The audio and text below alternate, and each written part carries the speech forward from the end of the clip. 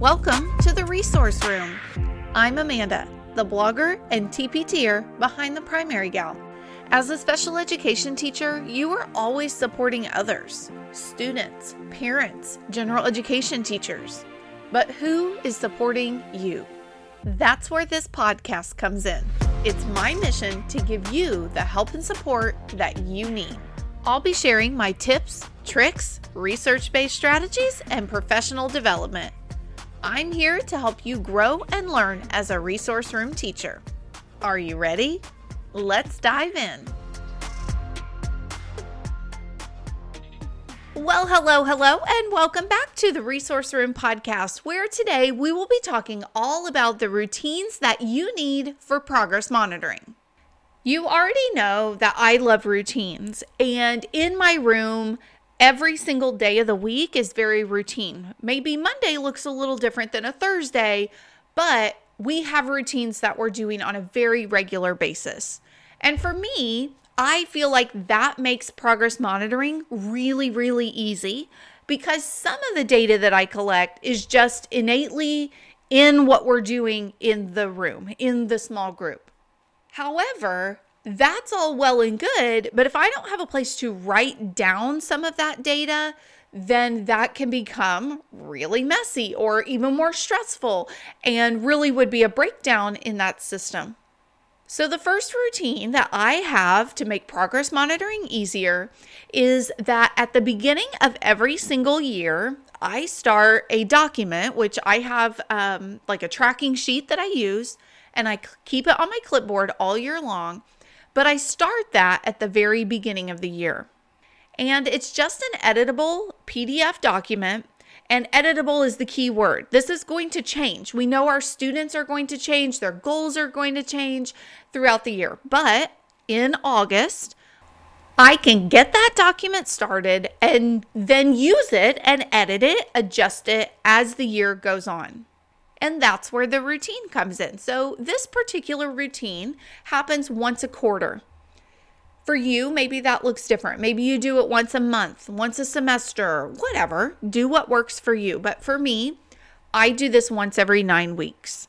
So for me, once every 9 weeks, I go through and kind of comb through those goals and make sure that they are all current. Have I held any annuals or reevals where maybe that IEP or those goals were adjusted just a little bit? Have I had any students move in? Have I had any initials where I'm adding kids to that document?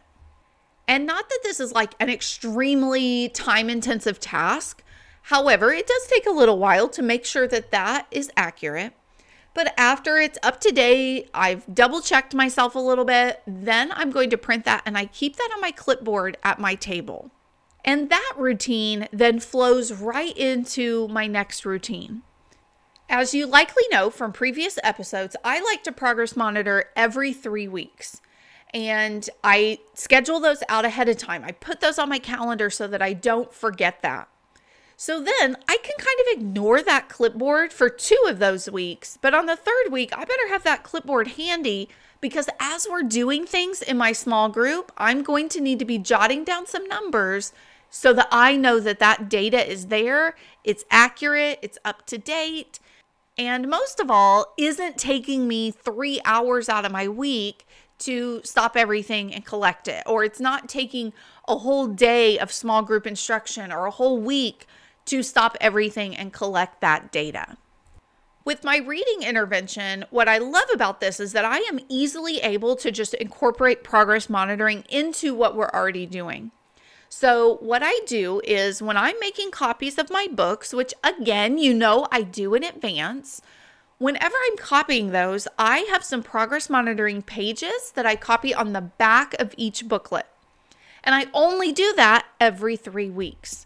So 2 weeks won't have that back page on it, but on the 3rd week, there'll be another page that has the sight words or the decodable words, whatever it is that applies to that particular reading level.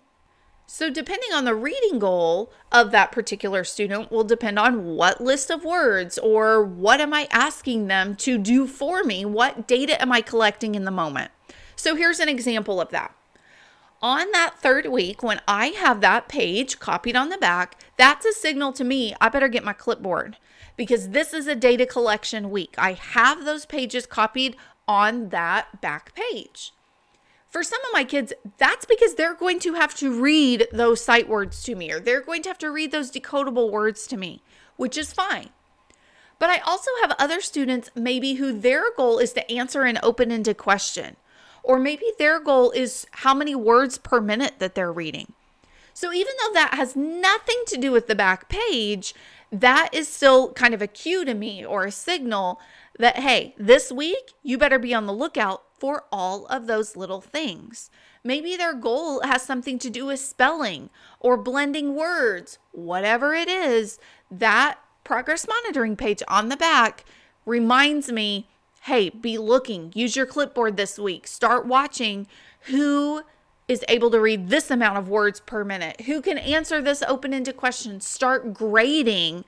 And then sometimes that means less help, less support, so that we're actually practicing some of those skills. A lot of times too, those are days where maybe our 3 reads, like where we read the passage multiple times, maybe it doesn't start with listening comprehension. Maybe it doesn't start with me. Maybe it starts with them whisper reading it to themselves. And then maybe I ask them to answer the comprehension questions. And then we go to listening comprehension. Because then that allows me to see, were they able to understand what they read? And then we can still dive deep. We can still discuss it. But I just jumble up the order just a little bit. We're still doing the same things. We just might swap it around. And so having that on the back of my books is a perfect signal. Get your clipboard, girl. It's time to collect data. Now, I also have a very real, very true confession, and I hope you guys can relate and you understand, you've probably been in the same boat, or at least I hope. For me, there are obviously some weeks that just get crazy. Maybe you had more meetings, maybe you did more makeups, or you combined some groups to make up for something. Maybe you were absent, maybe your own kids were sick. Many things happen. So sometimes I might just toss a book and say, guys, we're done with this. We've tried and it's just not working. And so when Monday morning rolls around, we get a fresh book and we move on. However, whenever that page is on the back, Mrs. Wilp can't toss it out. We got to get our stuff done. Or I have to say, okay, we're moving on to a new book, but I still have data to collect this week because last week was such a hot mess. Do I like to just toss out a book? No. But is that real life? And I would be lying to you if I said that didn't happen sometimes. But again, having that page on the back signals me that oh, no, this book is a little more important than some of the others, and I have to make sure I get my progress monitoring done. Because we all know that it's going to hit the fan at some point, and we have to slow down and make sure that we are getting all of those data points, that we have our ducks in a row a little bit, or we're at least trying, so that later we aren't okay, it's the end of the 9 weeks and I have 1 data point. I have no data points. No, that's a good reminder to yourself. The beautiful part about this, for everybody who is already using or is thinking about using my reading intervention, is that if you download the teacher's guide, which is linked on page 2 of any of the interventions, and I talked a lot about reading, but the same is true for math. They're already there. I already have data collection pages. I already have tracking sheets for you. So if that's something that you're like, oh, Amanda, genius, I already use your things, you can steal those pages. You can download those. Just go grab the teacher's guide. And if you're not a reading intervention user, that's totally fine, 100% okay. However, I encourage you to make a little cheat sheet for yourself. What students do you have? And what goals do they have in each of your groups? So maybe you have a different page for reading than for math. Maybe you have one master page that has all your students, all their goals. Whatever works for your brain, make a little cheat sheet for yourself of all of their goals. Then do something, some kind of signal, so that when it's the 3rd week, or when it's every other week, or when it's 4.5 weeks in, and you have to collect data, that you actually remember that you have to do it. Because as with everything, if there is no routine, if there's not a system or procedure or a way in which you do this, you'll be lost and you'll be overwhelmed. And before you know it, it's the end of the 9 weeks and you have to send progress reports and you have nothing to show for it. And what I love about this most is you are catching data in the moment, in real time, so that you can adjust. You don't have to wait till the end of the 9 weeks or the end of the semester or whatever it might be for you and your school to realize, whoa, this isn't working. This student needs more time.